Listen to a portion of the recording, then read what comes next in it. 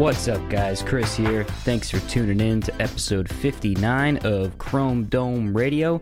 We're here and we're doing it. We're having a good time. I got my cream soda Zevia. Hey, Zevia, sponsor. And we're ready to go, guys. I was thinking of doing something a little bit different today. You know, switch it up. And I've been recently fascinated by the story of John DeLorean. You guys may recognize a car of his that he designed called, hey, the DeLorean, right? From Back to the Future. Specifically, the model right here, the DMC-12.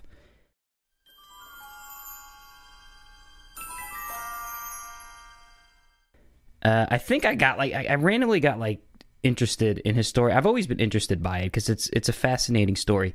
And look, I looked into it a little bit more recently. The dude is a straight-up Martin Scorsese plot. I mean, he went from being this, engineer at a school to being, an automotive industry tycoon rock star guy, and which led to his demise after a drug scandal. And I didn't even know the specifics of it, but it's an extremely fascinating story, and I thought it'd make a good episode, guys. You know? Because I'm doing the car thing now. I'm totally engulfed in cars right now. Ever since I got my old Trans Am back, I've been right back in it, dude. Right back where I was, 10, 12, 15 years ago, and I was all about the cars. So right now, I'm all about the cars. So let's do this. John DeLorean. I actually thought he was a German guy this whole time. He's not. He was born in America, the good old U.S. of A. Where else other than Detroit, Michigan? The car guy himself, born in Detroit, Michigan in 1925, and he crushed in school, guys. He was a smart fella. All the honors programs throughout high school, throughout college, and he ended up out of college working for the Packard Motor Company, and I think one other job after that. But he really rose to prominence in the with General Motors. He joined General Motors in the late 50s. The late 50s, and he specifically joined the Pontiac division. Joining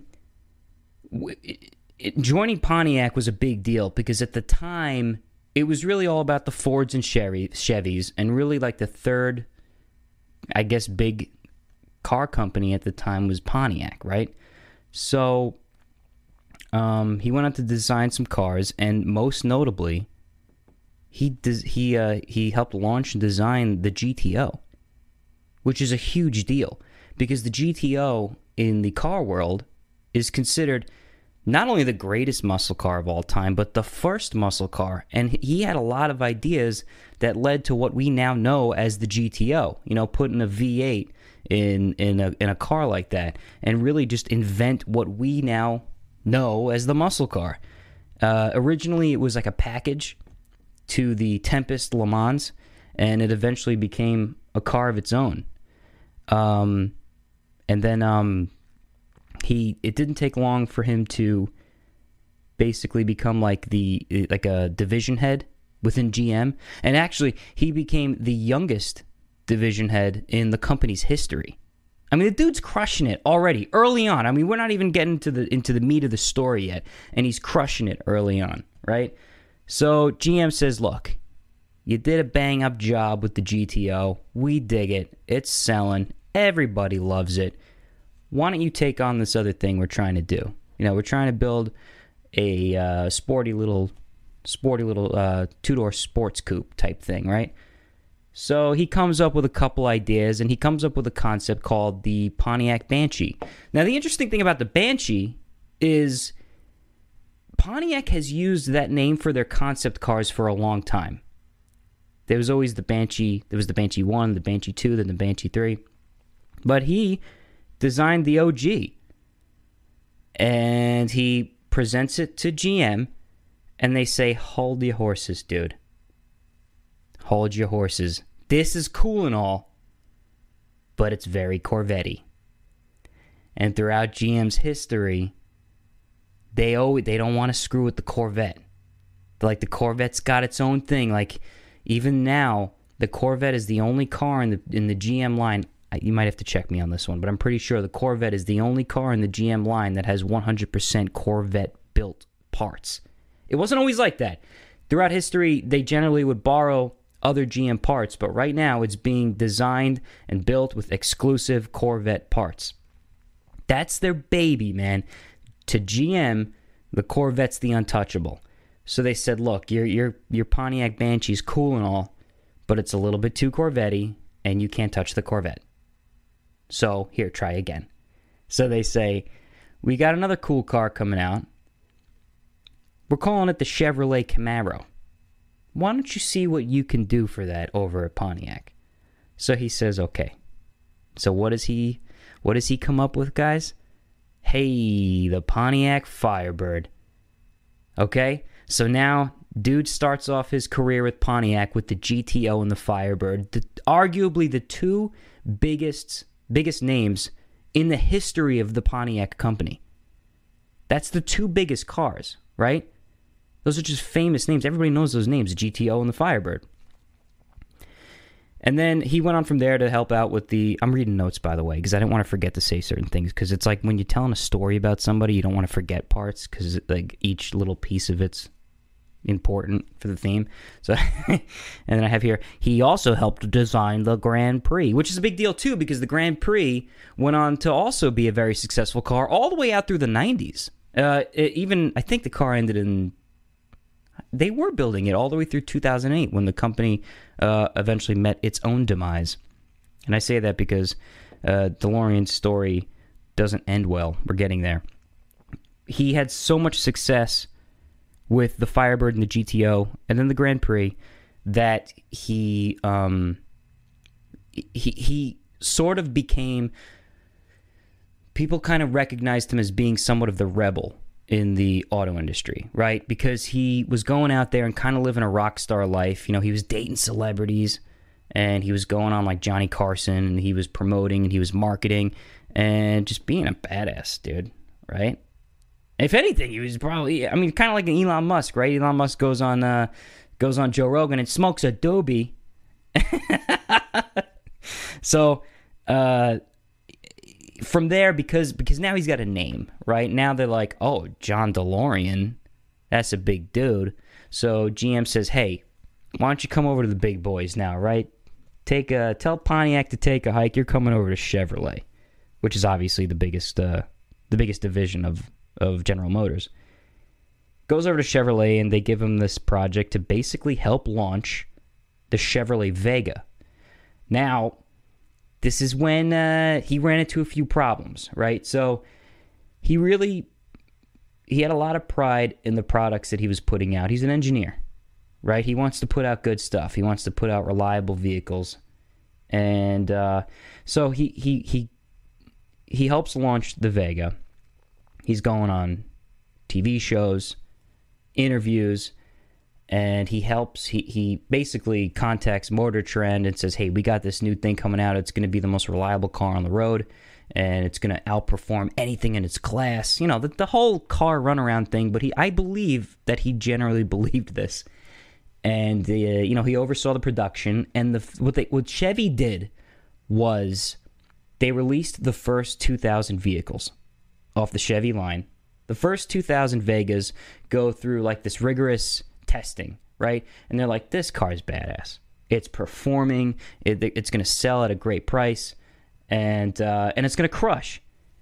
But GM decided to come in and say, hold on, it's a little expensive to be putting this thing out.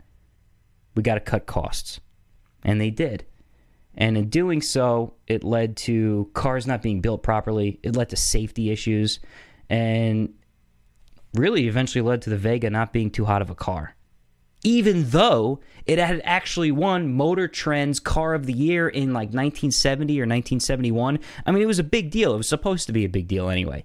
And, hey, GM screwed it up. You know what it reminds me of? Kind of like when it just happened more recently with the Justice League, right? You get a director like Zack Snyder. He's got a vision for something, and he carries it out. And then for whatever reason, in post-production, they dissect it and they take it apart. And they're like, no, we're going to do this here. We're going to do this here instead. And by the end of it, it's something completely different. And it totally screwed the thing up. So the end result of it, now, what basically happened is it naturally pissed off DeLorean, John DeLorean. And he goes, look, I had something, the bureaucracy, it's a tough word to say for idiots like me. Bureaucracy of GM ruined the car. It's not exactly what I intended. And he left the company in 1973. He said, I'm out. Now, from what I understand, there's a little bit of shade around the exact, reasons why he left the company. Some would say he was fired. I don't think he was fired. I think he left. You are terminated! I know at the time people were saying that he was fired. But hey, what did that do for Mr. John DeLorean is that opened the doors.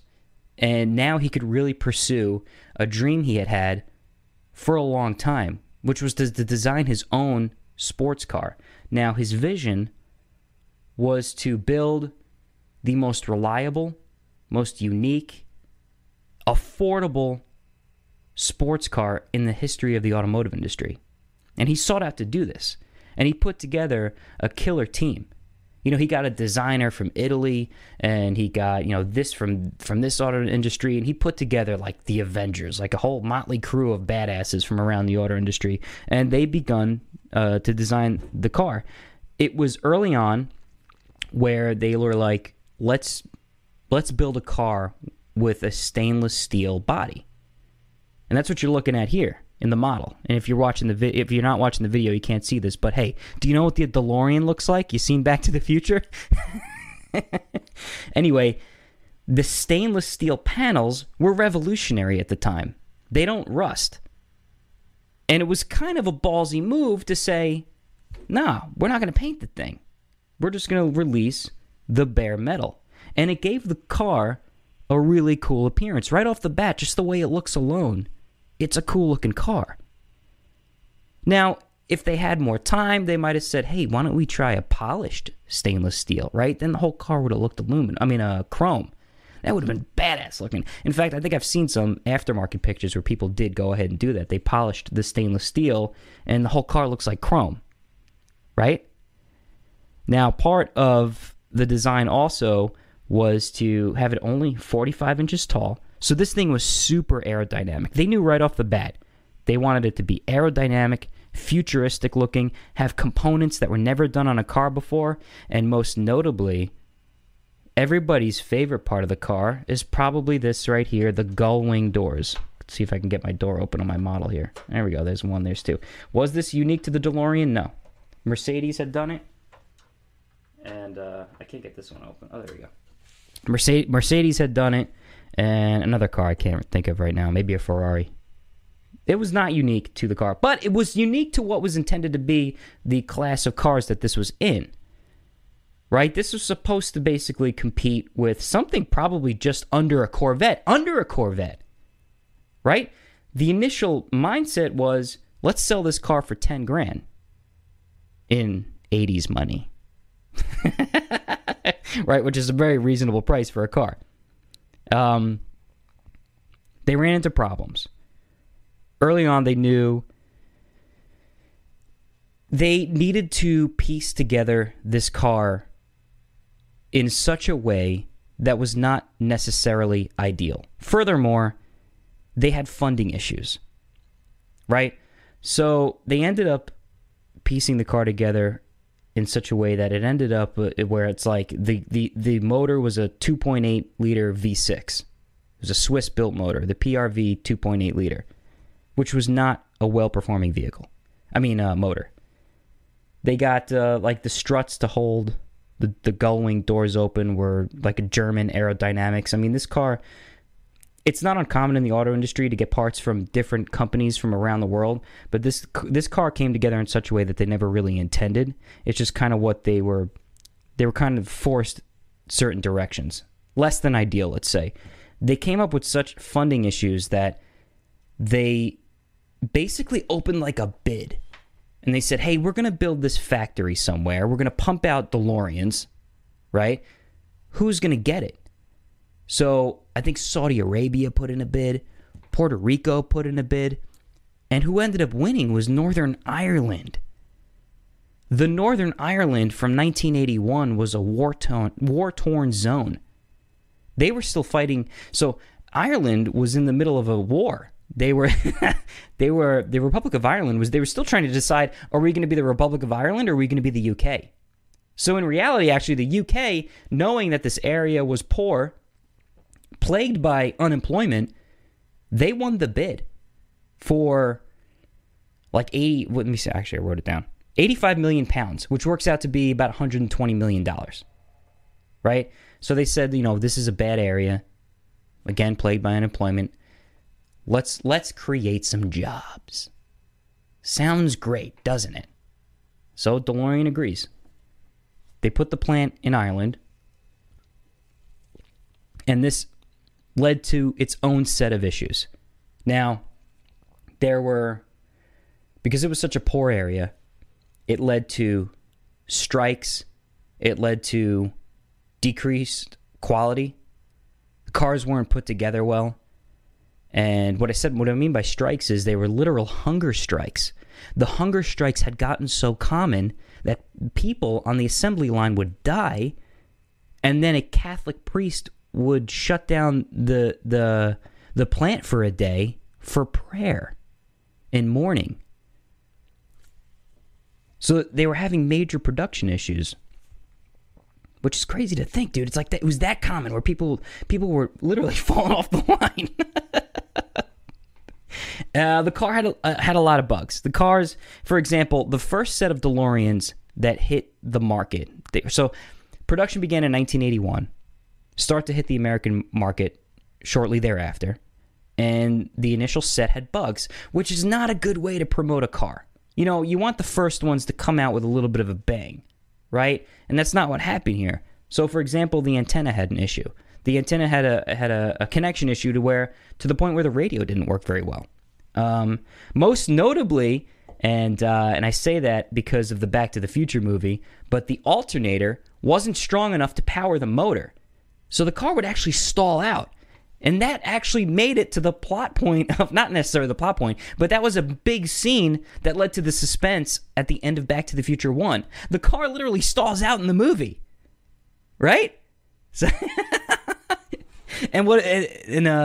Michael J. Fox has to bang his head on the horn on the steering wheel to get the car started again.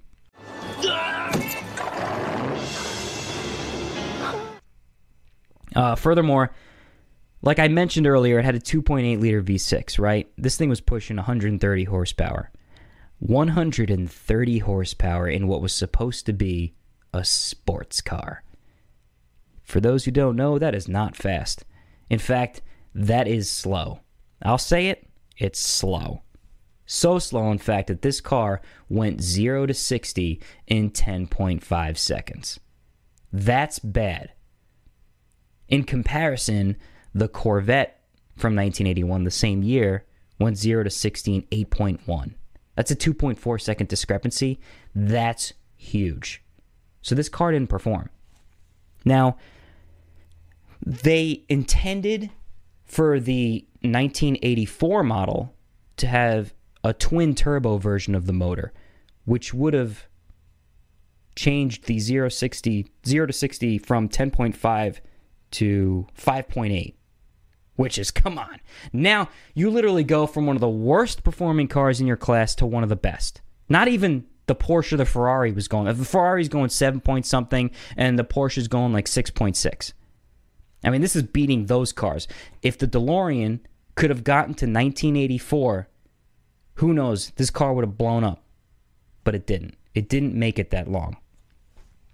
By 1982, the factory that I mentioned earlier in Northern Ireland, they had already been capped at basically working 3 days a week. They were having such funding issues that they capped production to 3 days a week, which is no bueno, because then you can't get the cars out. Furthermore, if you ask DeLorean fans what killed the DeLorean, there's obviously a myriad of things, Another challenge that they had was the Great Storm.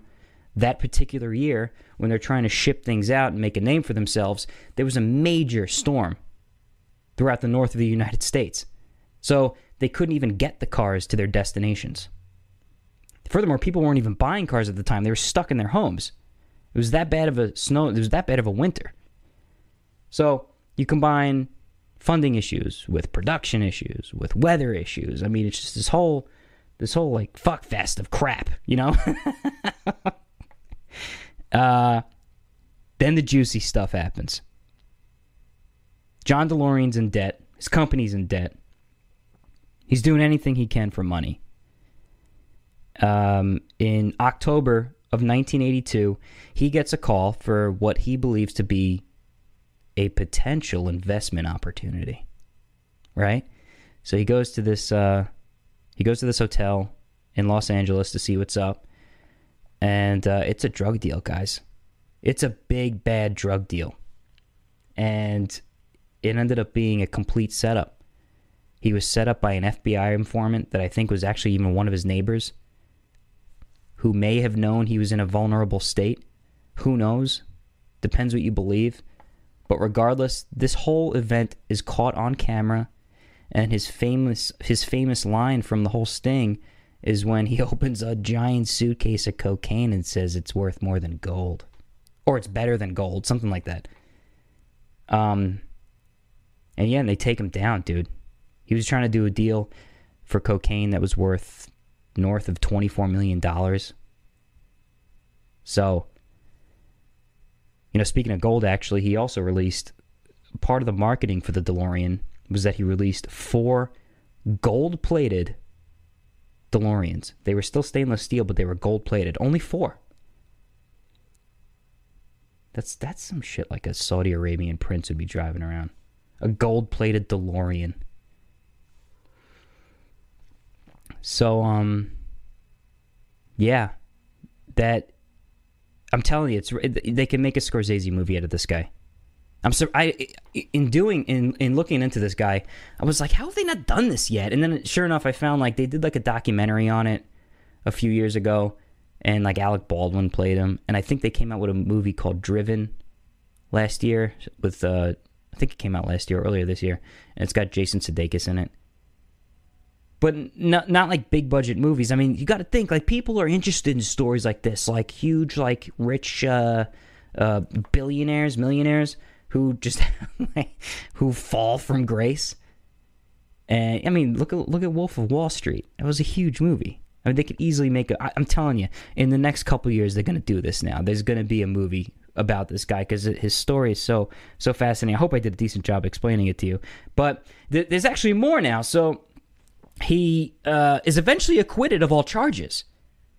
But by that point, his reputation had been completely tainted. And he could never really get himself back into the auto industry. So what happened was he actually was able to prove in court in 1984 that it was entrapment. Acquitted of all charges. And I guess technically it was. So you got to imagine too, in 1985 now, so they filmed Back to the Future in 84. 84, the company's already 2 years gone. The company declared bankruptcy in 1982. So the company's already 2 years gone. So when Bob Gale and Robert Zemeckis, the creators of Back to the Future, when they were writing the story for Back to the Future, originally, by the way, in case you don't know this, the original time machine in Back to the Future was supposed to be a refrigerator. Yeah, a refrigerator. So that obviously didn't pan out. So when they decided they wanted a car, Ford heard about it. And they said, hey, Mustang. Yeah, they wanted the Mustang to be the GTO. I mean, the time machine. And this is a funny story, actually. Bob Gale, one of the creators of Back to the Future, said I think he cursed once or twice in his statement, but he basically said, hell no, Doc Brown does not drive a Ford Mustang.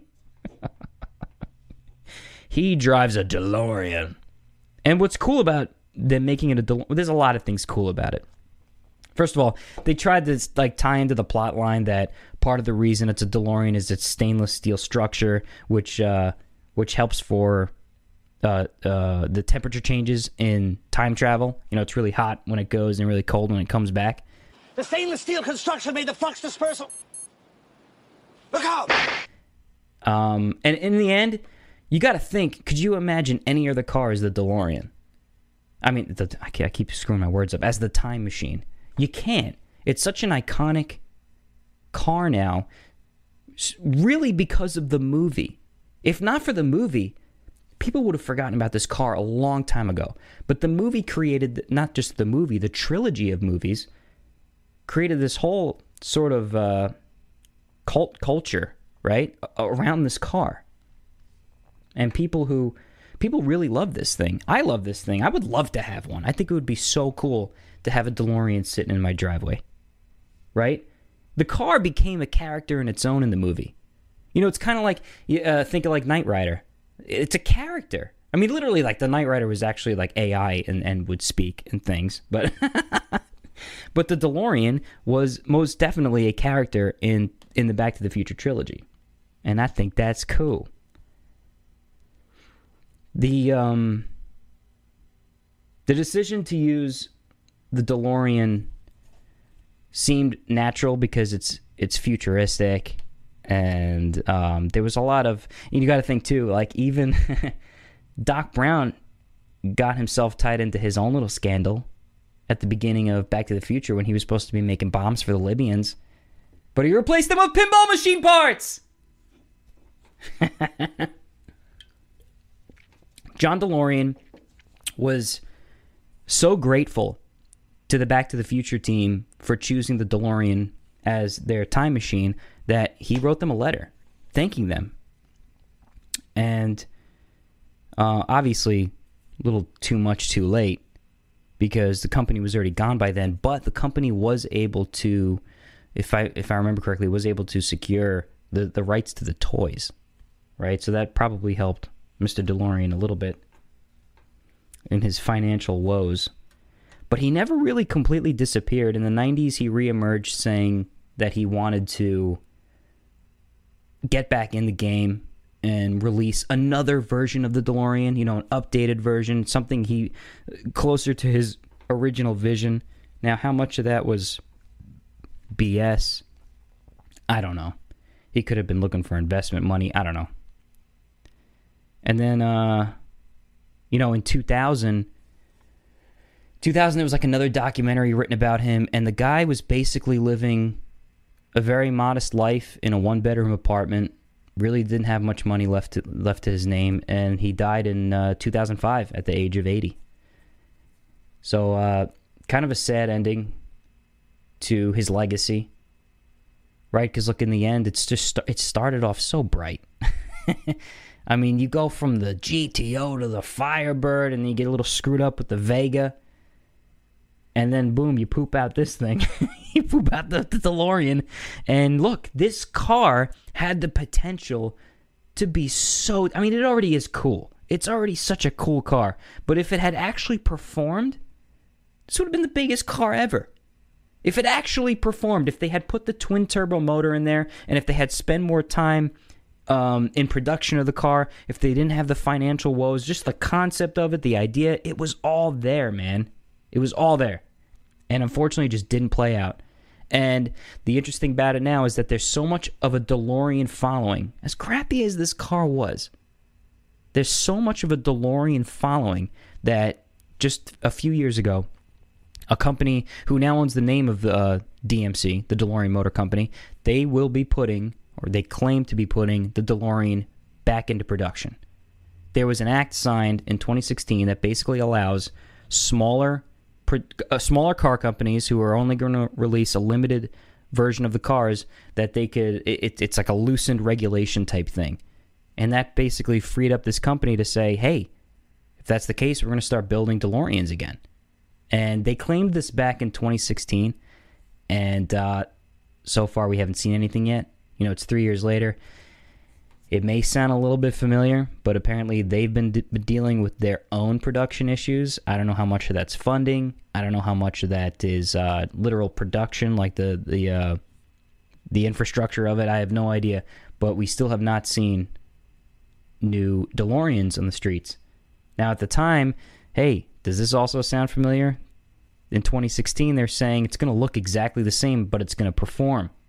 It's going to have a modern-day V6, and it's going to have anywhere from 300 to 400 horsepower, which would be stellar in a car like this. Nothing yet. In fact, you can go to their website. Let's pull it up. And their website really doesn't have much information.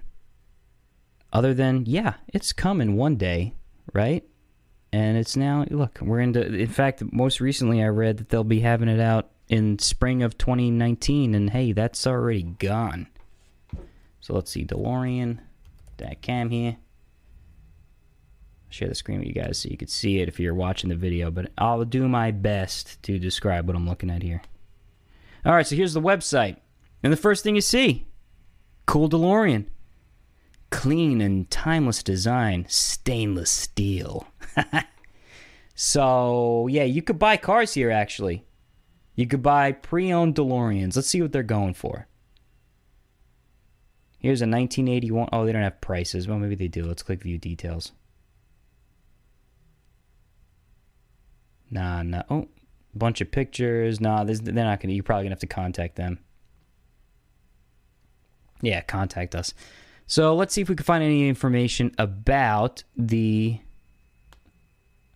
new DeLorean production update. Let's click that one. All right, on DeLorean.com, the low volume production of DeLorean cars. This is what I was talking about earlier. Let me make this a little bit bigger on my screen. Oh, actually, let's do this. All right. For nearly 5 decades, the National Highway Traffic Safety Administration has not distinguished between a company producing millions of cars and small business making just a few custom cars.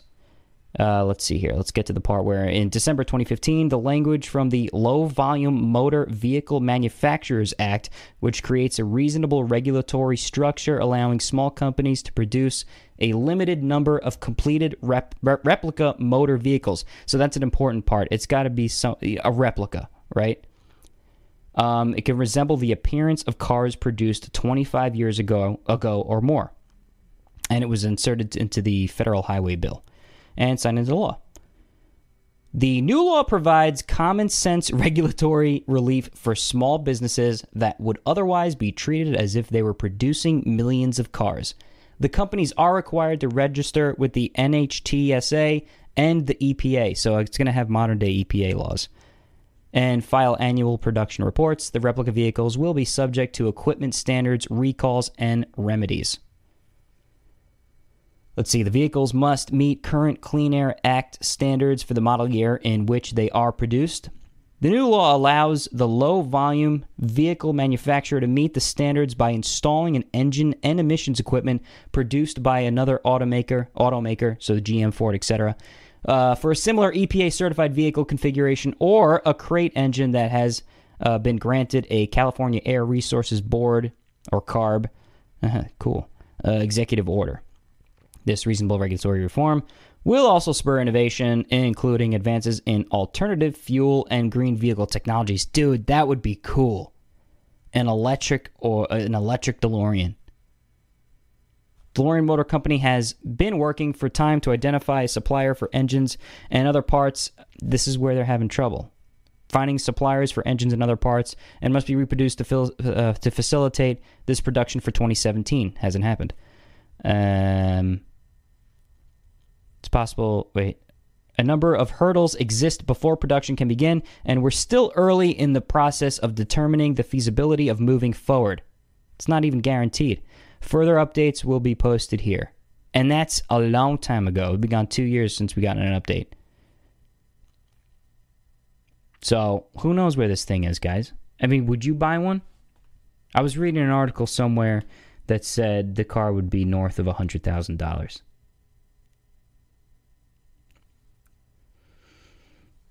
Which is expensive. That's more than a Corvette. So, and in fact, I don't know if I mentioned this earlier, but the initial DeLoreans are supposed to hit the dealerships at 10 grand. I did mention that, but they ended up hitting at 25 grand, which was more than the Corvette. Just like what this sounds like they're going to do now. I don't know. Broken promises. But dude, it's still such a cool car. I think I got on like a DeLorean kick because I've been working on my car like every day. So I got the Trans Am. If you guys don't know, I found my old car from high school, which was a 91 Pontiac Trans Am. And if you want to know how the hell I found it, listen to the last episode 58. So I got it back, and I'm immediately back to how I was 10, 15 years ago because I'm obsessed with it. And I love that car. It's like I just click with that car, right? To me, it's the easiest thing to work on. It's like Legos for me.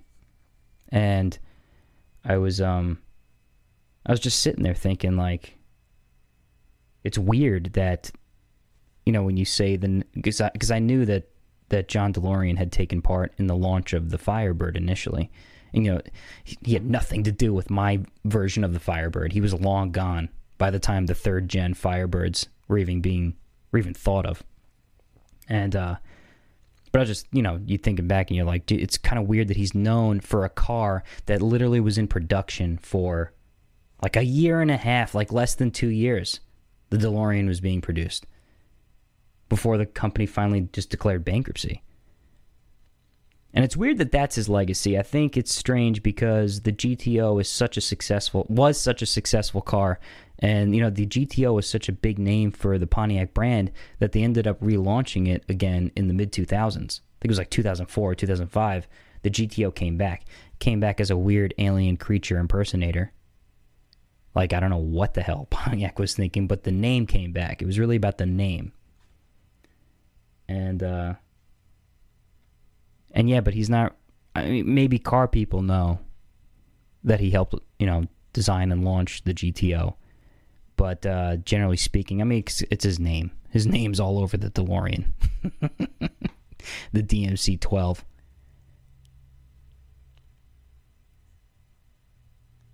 You know what I like about 80s cars too, that the 80s DeLorean, the DeLorean does so well. Let me put the screen share back up and I'll describe it to you for the podcasters. See the shape of this? Like, the car's so low. Like, even my Firebird has this shape where it's like modern cars are like flat on the side panels. So what I mean is, imagine you're looking at a car and look at the doors on a car and they're very straight. Like, they look like flat panels, especially on modern day cars. And I think they do that for safety reasons, and I think there's airbags in there now. But back then, they didn't have to worry about that. So they built these really slick, like, rounded doors, and cars looked really sporty back then. They looked very long and very low to the ground. And this is a Sally line. The Sally line on a car is basically the line that goes, imagine if the car, it goes right down the center of the car horizontally. So if you're looking at the side of a car, imagine looking at the profile of a car. Right in the middle somewhere is going to be what's called a Sally line. And honestly, new cars don't really have that, which is unfortunate because it's a really slick line. I know it sounds crazy, but as a car guy, I love old school cars that have a nice Sally line. And it really makes the car panels look very straight, very structured. And cars nowadays don't really have that. They're very flat. Like, even look at the back of the DeLorean. Look how slanted this is here, right?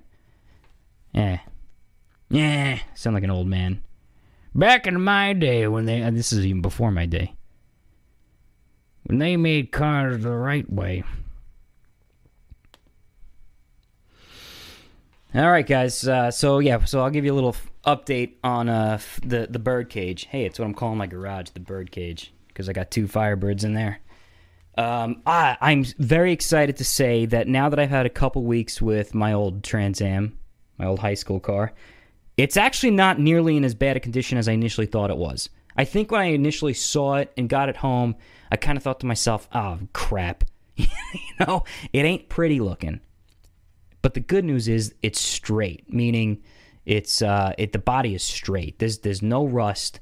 There's really no major damage. It just needs paint.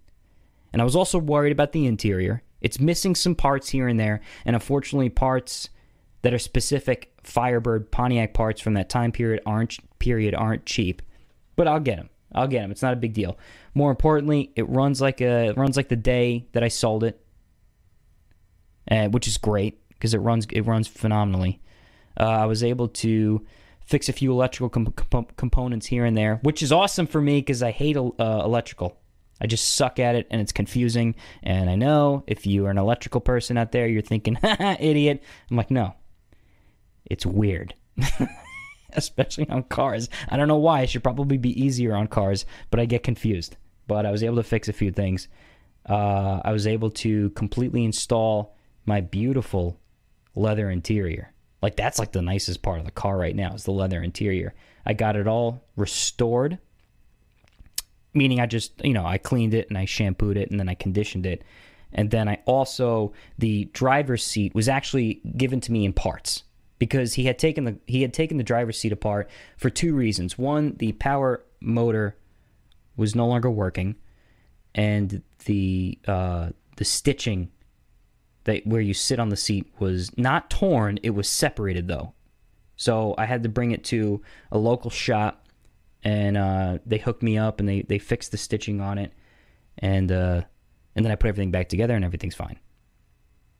And in doing that, so it's kind of cool because in doing that, I'm remembering how I used to feel when I had no problem bringing this car to professionals when I needed help. And the reason I say that is I haven't done that with my other car. So I have the 1991. When I had it in high school and throughout college, I had no problem saying, for example, this car needs a catalytic converter. I'm going to bring it to somebody, right? Or at one point, I destroyed the entire brake system on the car. So I brought it to a professional to do the brakes. And I was fine with that. I did enough work on my own on that car to where I was like, you know what? I'm going to leave this to the pros, which is probably why I kept that car in such great condition, because I knew what was out of my league and I knew what I should handle or what I should, in my mind, be capable of handling. All the maintenance I did all the oil changes and easy stuff like that. But when it came to my 81, the second generation, I just had it in my mind from the very beginning to never bring it to anybody. Which is kind of stupid, but also it's like, in a weird way, it's kind of cool. That car has literally never been anywhere. I took it apart and I've been putting it back to. That's why it's taken me so damn long. It's like 6 years now. Remember in Home Improvement when Tim Allen took like the show to build that hot rod? It took him like 8 seasons. That's kind of like where I'm at with this thing. And that's why it's like a Frankenstein of a car. My second generation. I got a motor. I got the whole drivetrain out of a Camaro. No, I'm sorry. The motor's out of a C10. The transmission's out of like a Camaro or something Chevy. Might be a Corvette. It's got the body of a Trans Am. I'm just building this Frankenstein of a car. And I'm cool with it. Does it run? No. Is it a paperweight? Yeah. But I'm doing it. And I was never like that with the other Firebird. And you would think, if I had told you this, you would think it would have been the other way around, because I really I babied my 91, my third gen, to the point where like I would literally spend some of my evenings in the garage just like polishing that stupid car.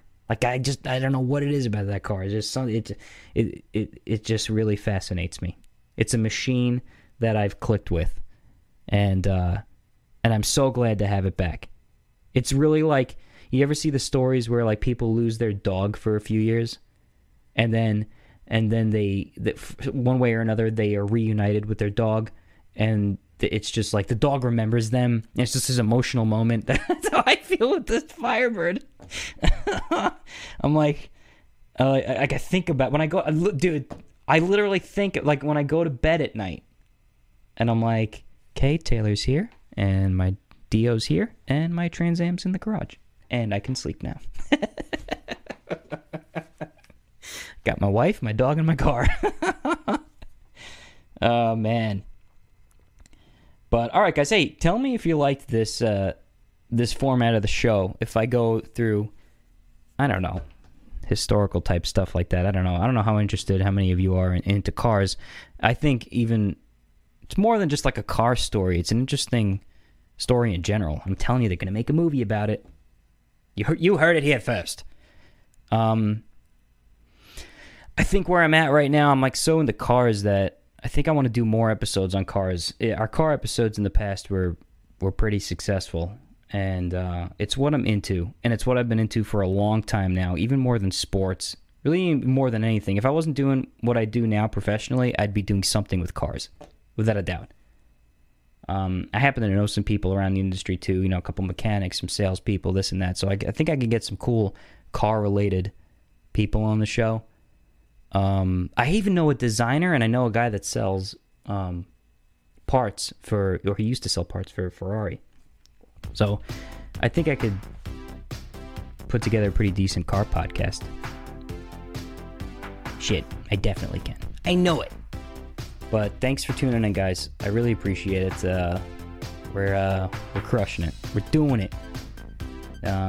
Again, you can find me on all the social networks. And if you're watching the video, remember this is a podcast. You can listen in your car. And if you're already listening in your car, remember we have a YouTube and an XOTV channel. Cool. Thanks a lot, guys. We'll see you next time.